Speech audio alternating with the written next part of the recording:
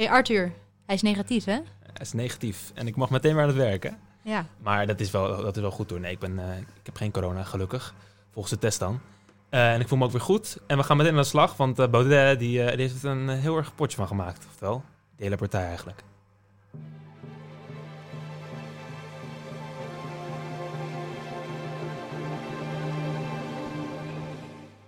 Ik ben Arthur Vakka en dit is Babette Stolk. En dit is een nieuwe uitzending van UvA Radio Nieuws. En het was de week van Baudet. Ja. Hij staat er nu helemaal alleen voor. Hij staat er helemaal alleen voor. Het AD had een krantenkop en die zei... hij heeft zijn partij terug, maar wel een lege partij. Leg eens uit, Arthur, wat is er gebeurd? Nou ja, ik ga niet, want ik denk niet dat het interessant is voor onze luisteraars... om het helemaal in detail uit te gaan leggen. Tuurlijk, je hebt Freek Jansen van de Jongerenpartij... en de Jongerenpartij met teksten die uit de nazi-tijd leken te komen. Ja. Verschrikkelijke antisemitistische teksten. En dan had je Baudet, natuurlijk, die dan niet, die niet genoeg ingreep... en dan daardoor stapte eigenlijk iedereen op. Uiteindelijk.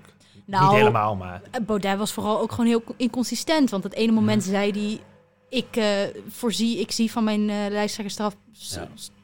lijsttrekkerschap af. Ja.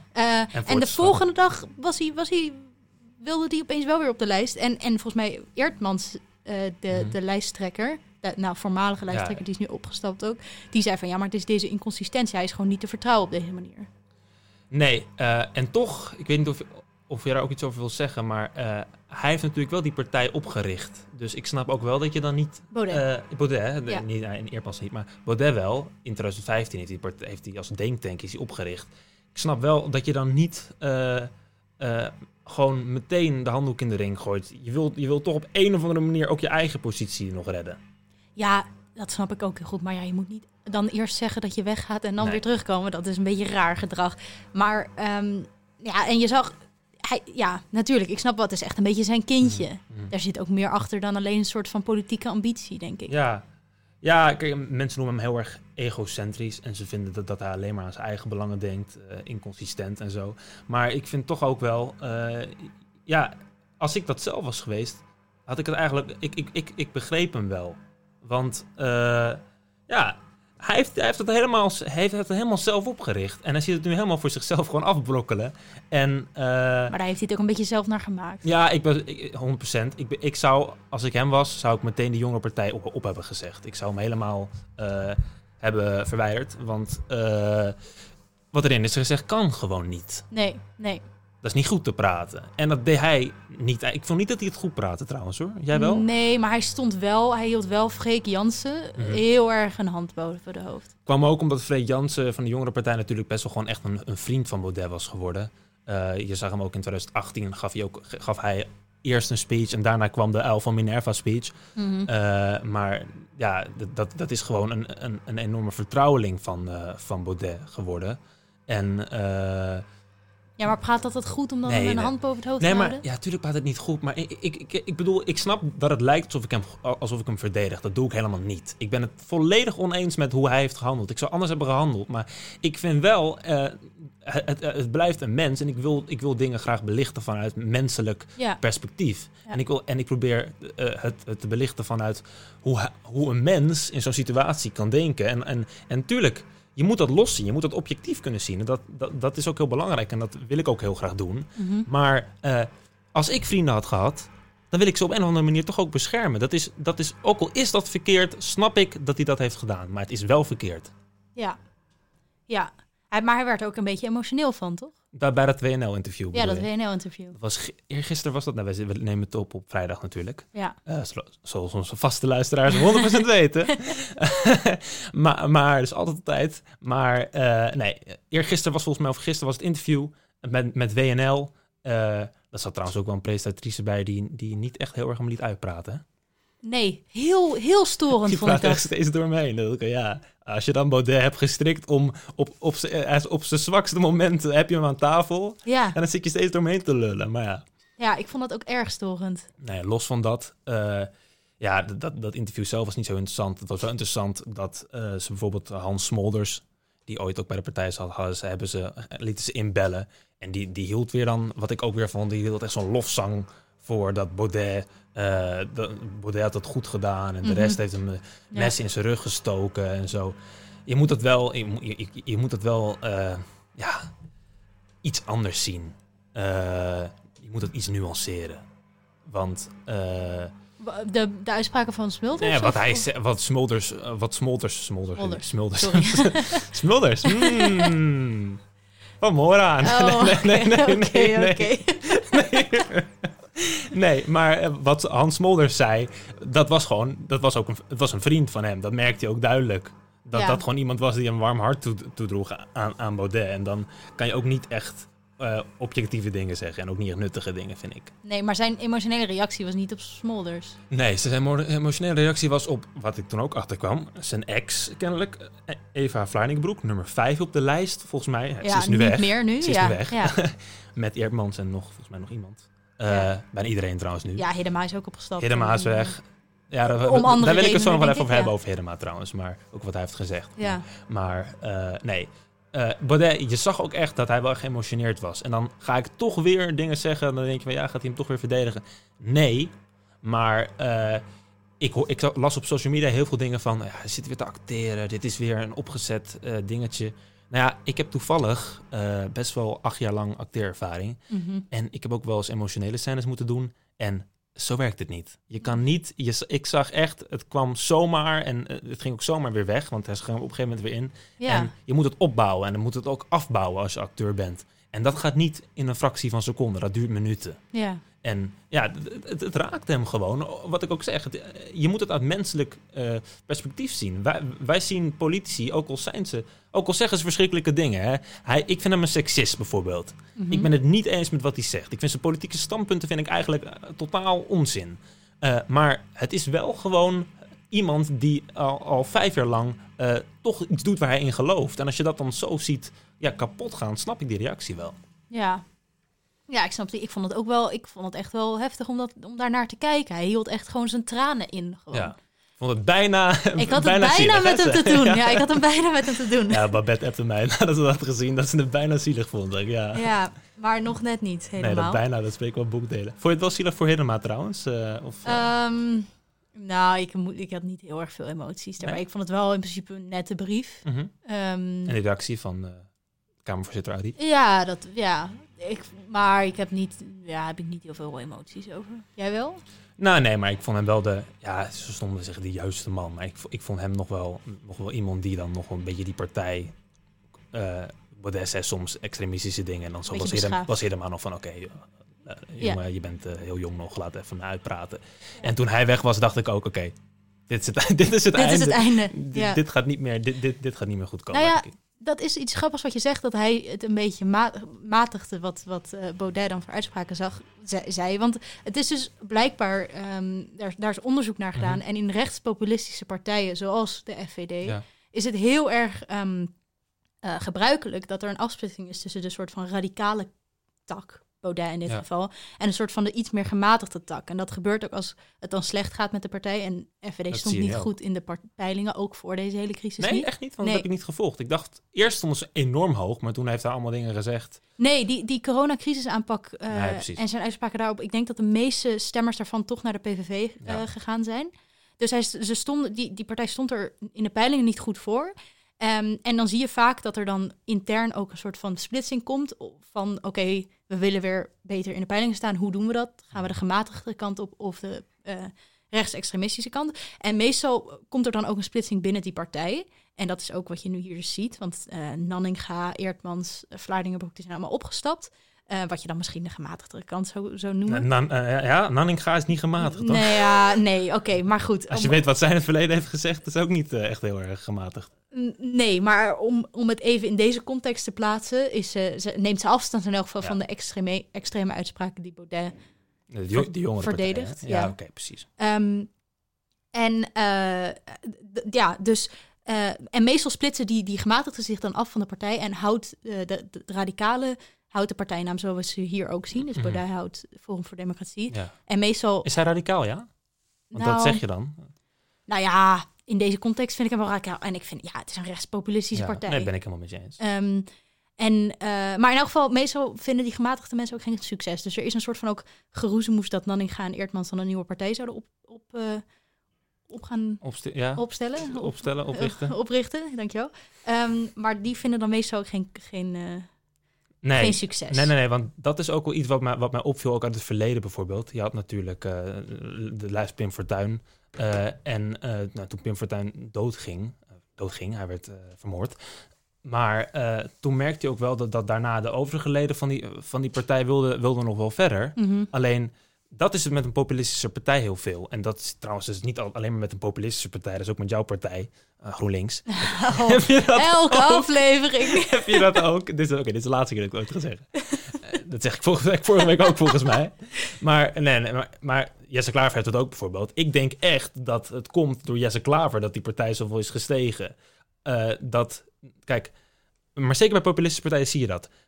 Hun hele partijprogramma, dat is niet zo heel veel. Dat is een verkiezingsprogramma, dat is niet zo interessant. Als je dat leest, dan staan er heel veel teksten en demagogische teksten bij. Mm-hmm. Want dat vinden de mensen leuk. Maar als je er echt op ingaat, hebben ze nauwelijks een heel goed plan. Nou, FVD had dat wel iets meer dan de PVV. Dat geef ik wel toe. Mm-hmm. Maar dat plan was ook wel soms van... dat is te onmogelijk om te doen als het überhaupt al lukt. En zeker in een democratie zoals waarin wij leven... waar je een meerderheid moet hebben... dan gaat het gewoon niet lukken. Maar als die partij dan opsplitst... en dat hoofd is weg... dan is die partij ook weg. Ja. Dat is een beetje dat poppetjespolitiek, toch? Ja, wat mijn favoriete... Jouw favoriet? Pieter Omtzigt. Dat zeg ik ook elke uitzending. Maar hij benoemde dat en daar dacht ik ook aan. Hij benoemde dat heel erg. Ja. Dat dus, zolang we heel erg gaan focussen op poppetjes in de politiek... komen we echt geen meter verder. Want dan stemmen mensen op poppetjes. Dan stemmen mensen niet op verandering. Dan stemmen ze dus op Baudet. Omdat Baudet... is een charismatische man. Maar hij staat eigenlijk nu met een uitgeholde partij, hè? En het poppetje. Wat bedoel je daar staat precies mee? Nou ja, letterlijk, de kieslijst is leeg. Ja, maar in principe kan je altijd nieuwe mensen vinden. Ja. Want ik heb wel één ding geleerd. Ik volg nu politiek wel Nederlands politiek heel veel, maar ook buitenlands politiek. Er zijn altijd mensen klaar. En mensen willen altijd meer macht en mensen willen altijd meer invloed. En ik denk niet dat Baudet heel lang zonder partijleden gaat zitten, hoor. Weet je, toen ik dit aan het voorbereiden was voor deze podcast... toen was ik me daar dus over aan het inlezen. En ook op Twitter een beetje aan het lezen. En toen werd ik eigenlijk een beetje... dacht ik eigenlijk, moeten we hier wel zoveel aandacht aan geven? Ja? En dit is een ander onderzoek wat naar voren gekomen is. En dat komt uit een andere podcast, Stuk Rood Vlees. Ik kan je dat aanraden als je een beetje geïnteresseerd bent in een soort van... onderzoeken en die dan uitgelegd worden. Maar daar vertellen ze dat eigenlijk media een extreem grote rol heeft in het succes van rechtspopulistische partijen. Dus hoe meer media-aandacht rechtspopulistische partijen krijgen, hoe meer succes ze hebben. En bijvoorbeeld in Luxemburg hebben ze geen platform. En in Luxemburg is het nog heel erg verzeild, de media. Dus elke krant hoort bij een partij. En er is geen rechtspopulistische partij, dus ook geen krant voor die partij. En voor Wallonië, wat nog veel interessanter is eigenlijk... Nog kleiner. Nog veel kleiner. Maar daar hebben de journalisten onder elkaar afgesproken dat we rechtsradicaal, of ze noemen dan partijen die vrijheidsberovende overtuiging hebben, sowieso geen platform geven. En dat is echt een regel. Dat hebben ze vastgesteld en zo. En ik vond dat wel super interessant. Ben je het daarmee eens? Want dat gaat wel een beetje tegen de vrijheid van meningsuiting, vind ik. Ik vind dat ook moeilijk, hoor. Maar ik vond het wel... Het werkt, ja. In Wallonië heb je dus ook geen rechtsextremistische partij. Nee, maar het werkt omdat wij ook allebei niet die aanhang zijn. Maar voor mensen die wel die overtuiging hebben, dan zet je misschien heel veel mensen aan de zijkant. Ja. Snap je wat ik bedoel? Ja, ik vind dat enorm belangrijk dat je ook ook die gekke aandacht. Je moet iedereen mag zeggen wat hij wilt. Ja. Maar maar in principe neem je niet weg dat iedereen mag zeggen wat hij wil, maar... Ja, maar in principe wel. Want als je dan gewoon... Ze krijgen geen podium. Nee. Nou ja, nee. Dus dan zeg je eigenlijk, je mag wel iets zeggen, maar we luisteren niet. We hebben onze koptelefoon op. Maar ja, ik vind het dan ook wel weer problematisch dat dan kijk ik naar het nieuws deze week en dan zie ik alleen maar Forum voor Democratie dingen, terwijl er verhoren over toeslagen zijn. Ja, precies. Voor over toeslagen. En er zijn eigenlijk ook heel veel andere dingen. Hè? Want we gaan langzamerhand naar onze rubriek toe. De krantenkoppen. Nou, oké. Man verdiende ton door regelen spookbussen bij treinuitval.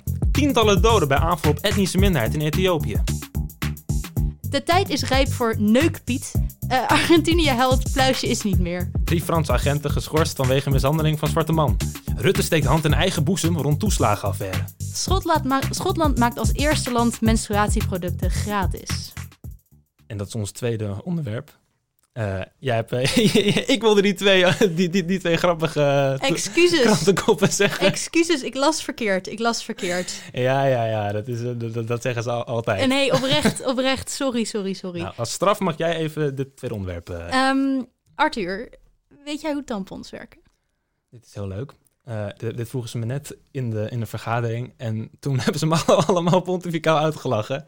Want ik wist niet echt precies hoe tampons werkt. Ik heb namelijk als kind, dat weet mijn moeder ook wel. Want die vond het altijd niet leuk dat er tampons op waren. Want die lagen op het toilet. En toen dacht ik, op mijn 15e dacht ik dat het nog wel leuk was om ze met water te vullen. En dan naar mijn broertjes hun hoofd te gooien, weet je wel. Dan die volle tampons, helemaal vol met water. Dat vond ik heel leuk, vond ik dat. Ja? Ja, ook op de ramen en zo, dat allemaal tampons op de buitenramen lagen. Ja. Die dachten, wat voor huis is dat? Maar ik was er totaal niet van op de hoogte. Ja, dat is dus best wel een beetje eigenlijk niet zo goed, want het is best wel duur, die tampons allemaal. Ja, daarom zijn ze nu gratis in Schotland.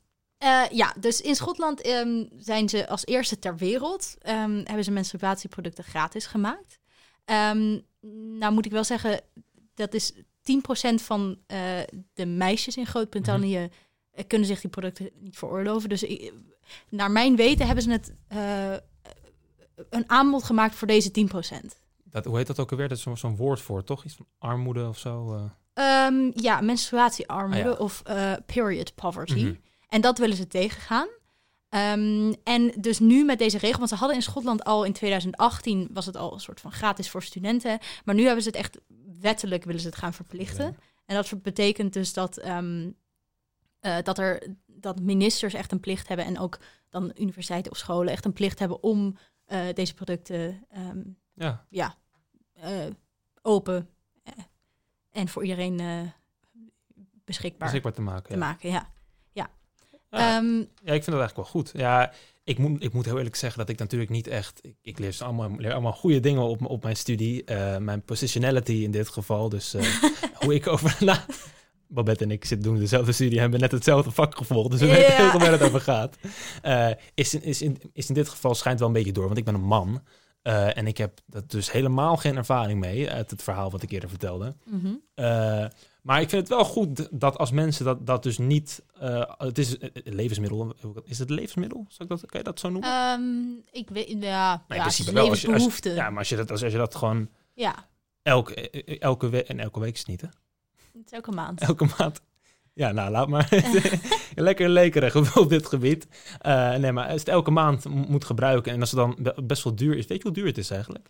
Vrouwen betalen ongeveer €50 per jaar, geven ze eraan uit. Maar dat zijn echt alleen maar de tampons en maandverband en zo. Want je hebt bijvoorbeeld ook nog, als je een keer... de meisjes weten dit denk ik wel. Als je een keer doorlekt of zo, dan zijn je onderbroeken geruïneerd. Dat heb ik ook net geleerd. Dus die kosten komen erbij, maar die zitten niet in deze €50. Maar ik vind €50 nog niet zo heel veel, als ik heel eerlijk ben. Ik betaal meer aan condooms. Ja, maar die €50 is toch wel best wel veel, hoor. Dat is misschien ook een luxe probleem dat jij dat niet zoveel vindt. Ja, oké. Voor arme mensen... Ja, natuurlijk is het een luxe probleem. Ik bedoel, ik woon in Nederland. Als ik geen werk heb en ik lig de hele dag op bed, krijg ik nog steeds €900 uitkering. Maar dan moet ik wel gaan solliciteren natuurlijk. Dat doe ik nu bij de horeca. Dan word ik niet toegelaten. En dan krijg je... Nee, maar... Een kleine tip voor onze luisteraars die nog werk zoeken. Niet solliciteren bij de horeca. Want die nemen ze niet aan. Maar... Nou... Sorry, ga verder. Nee, ja, sorry. Babette. Jij zegt nu wel Nederland, Ja. maar in principe in Groot-Brittannië, wat ook gewoon prima welvarend is, zijn het 10% van de meisjes die het niet Ja, maar kunnen. daar is het is natuurlijk wel welvarend, maar het verschil is wel iets groter. Je ziet ook veel meer zwervers op straat, je ziet veel meer arme mensen op straat. Ja, nou kan je ook afvragen waardoor dat komt. Hebben wij gewoon betere opvang of zijn die zwervers er echt niet We in leven in een Nederland? welvaartsstaat. Maar Zorgstaat, sorry. in Nederland is er ook gewoon nog niet genoeg onderzoek naar gedaan om er echt genoeg over te kunnen zeggen. Dus de grootte van het probleem is onduidelijk omdat er niet genoeg onderzoek naar gedaan wordt. Dus ik vind dan de uitspraak een beetje moeilijk, jouw uitspraak een beetje moeilijk, want ik weet het niet. Misschien dat het probleem niet zo heel erg bestaat hier. En wat vind je dan van de uitspraak van toen was wel een tijdje geleden, van Bruno Bruins, die kennen we nog allemaal. Van toen was die medische zorg VVD, ging daarover. En toen zei hij: het kabinet is van mening dat het huidige beleid voldoende mogelijkheden biedt om menstruatiearmoede en de gevolgen daarvan tegen te gaan. Wat vind je daarvan? Ben je daarmee eens? Nou, ik vind het een beetje moeilijk, want ik denk dat het is letterlijk iets waar je als vrouw niks aan kan doen. Het gebeurt gewoon. Ja. Dus eigenlijk vind ik het heel logisch dat dat dan gratis is. En dat door de staat beschikbaar gesteld wordt. Dus ik vind het eigenlijk een beetje een soort van ook al een heel vage uitspraak, het huidige beleid. Ja. Wat betekent dat? Ik heb ook dus net gelezen dat er niet genoeg onderzoek is om überhaupt te weten of het huidige beleid goed genoeg is. Daarbij moet ik wel zeggen dat dit was ook een tijdje geleden, hè? Dit was in 2019, zei hij dit. Ja, nou ja, dat ja, goed. Nou, het voelt wel heel lang geleden. Maar in elk geval, als je dus alles gratis gaat maken, dan ga je dus wel, en dit is een heel erg liberaal standpunt natuurlijk, innovatie tegen. Dus dat betekent, als er geen competitie meer is, dan wordt het waarschijnlijk op een goedkope manier geproduceerd. Er wordt niet meer geïnnoveerd in dat geval. Het is een VVD-standpunt, maar ik ben het wel met je eens. Nou ja, ik weet niet of ik het hiermee eens ben, maar ik denk dat het wel belangrijk is om dit ook te belichten. Nou ja, dat het niet competitie en zo. Ik bedoel, het is altijd wel goed als we elkaar scherp houden, ook als bedrijven natuurlijk. Als we gewoon betere innovatie doen, waardoor de tampons ook beter worden voor de mensen die ze gebruiken. Ja, en je kan bijvoorbeeld in India heb je heel veel kleine bedrijven die dan maansverband van katoen maken. Of je hebt de menstrual cup. Ik weet niet of je weet wat dat is, maar dat is een soort... Ik weet helemaal niks over dit onderwerp. Dat is een soort siliconen plastic bekertje bijna. En dat is herbruikbaar, dus dat is ook dan... daar betaal je dan 1 keer €30 voor en dan kan je dat 5 jaar of zo gebruiken. Maar dat zijn allemaal innovatieve dingen. En je kan je afvragen of die er dan komen als dit allemaal van de staat geproduceerd wordt. Maar het is natuurlijk ook als de staat dus dit in Schotland dit beschikbaar maakt voor 10% van de meisjes. Dan betekent dat dus dat er inkoop gedaan wordt bij een fabrikant voor 10%. Dus dan wordt de staat eigenlijk een klant bij zo'n productie. Is dat verstandig? Ja, waarom niet? Nou ja, ik bedoel, dat doen we natuurlijk nu ook al. Maar ik weet niet of ik daarmee eens ben of je als staat dan bij een leverancier. Want dan kan je, ik weet niet, ja. Ik vind dat altijd goed als de staat neutraal blijft op dat soort vlakken. Want dan kiezen ze bijvoorbeeld een kant of zo. En dan is er misschien ook een andere leverancier die ook even goede tampons maakt. En die wordt dan niet gekozen. En dan kan het weer. Maar dat levert ook weer strijd op. Dat levert weer strijd en competitie en innovatie op, ja. Nog even iets laatste ding, want daar was ik wel benieuwd naar. Moet er ook, want ik ben dan zelf, weet ik helemaal niks over. Moet er dan misschien in het onderwijs, moet dat worden verbeterd? Moet er dan meer aandacht aan worden gegeven? Dat denk ik zeker. En ik denk ook zeker dat Schotland dat dit nu gratis gemaakt heeft. Het gaat natuurlijk ook een soort heel taboe en stigma wordt weggehaald. Om het zo het gaat een stigma en een taboe tegen.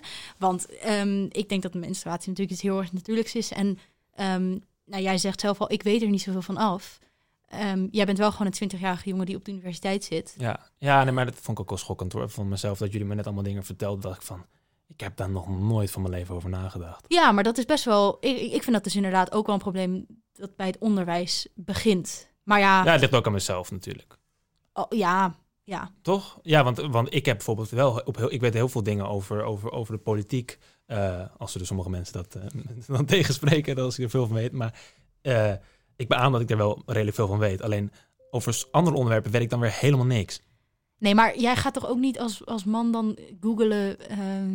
weet Hoe je, tampons werkt. hoe een tampon werkt of hoe de pil werkt. Of, Nou ja, misschien zou je dat wel moeten. Maar dat zou voornamelijk uit het onderwijs. En dat ligt ook door die stigma. Dat het gewoon is van dat hoef ik helemaal niet te weten. Ik vind het ook een beetje vies. Nee, ik niet. Maar ik snap wel dat gasten dat ook vies vinden. Van, ja, het is toch een beetje bloed en zo. En een gast ook. Was ik dat op gaan zoeken. Ja, maar dat is eigenlijk heel zonde. Want en dit soort dingen, wat Schotland dan nu doet, doorbreekt dat taboe er wel onder. Dus ik hoop eigenlijk wel dat meer landen gaan volgen. En zeker dat Nederland er ook meer, tenminste een gesprek over aangaat.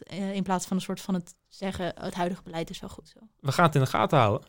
Ja. Wat we ook in de gaten gaan houden is of Baudet uit deze soap komt. En dan hopen wij dat jullie volgende week weer luisteren naar ons. Ja. En in de tussentijd kunnen jullie naar de Engelse versie luisteren. Die staat ook nog steeds online. En een fijne week.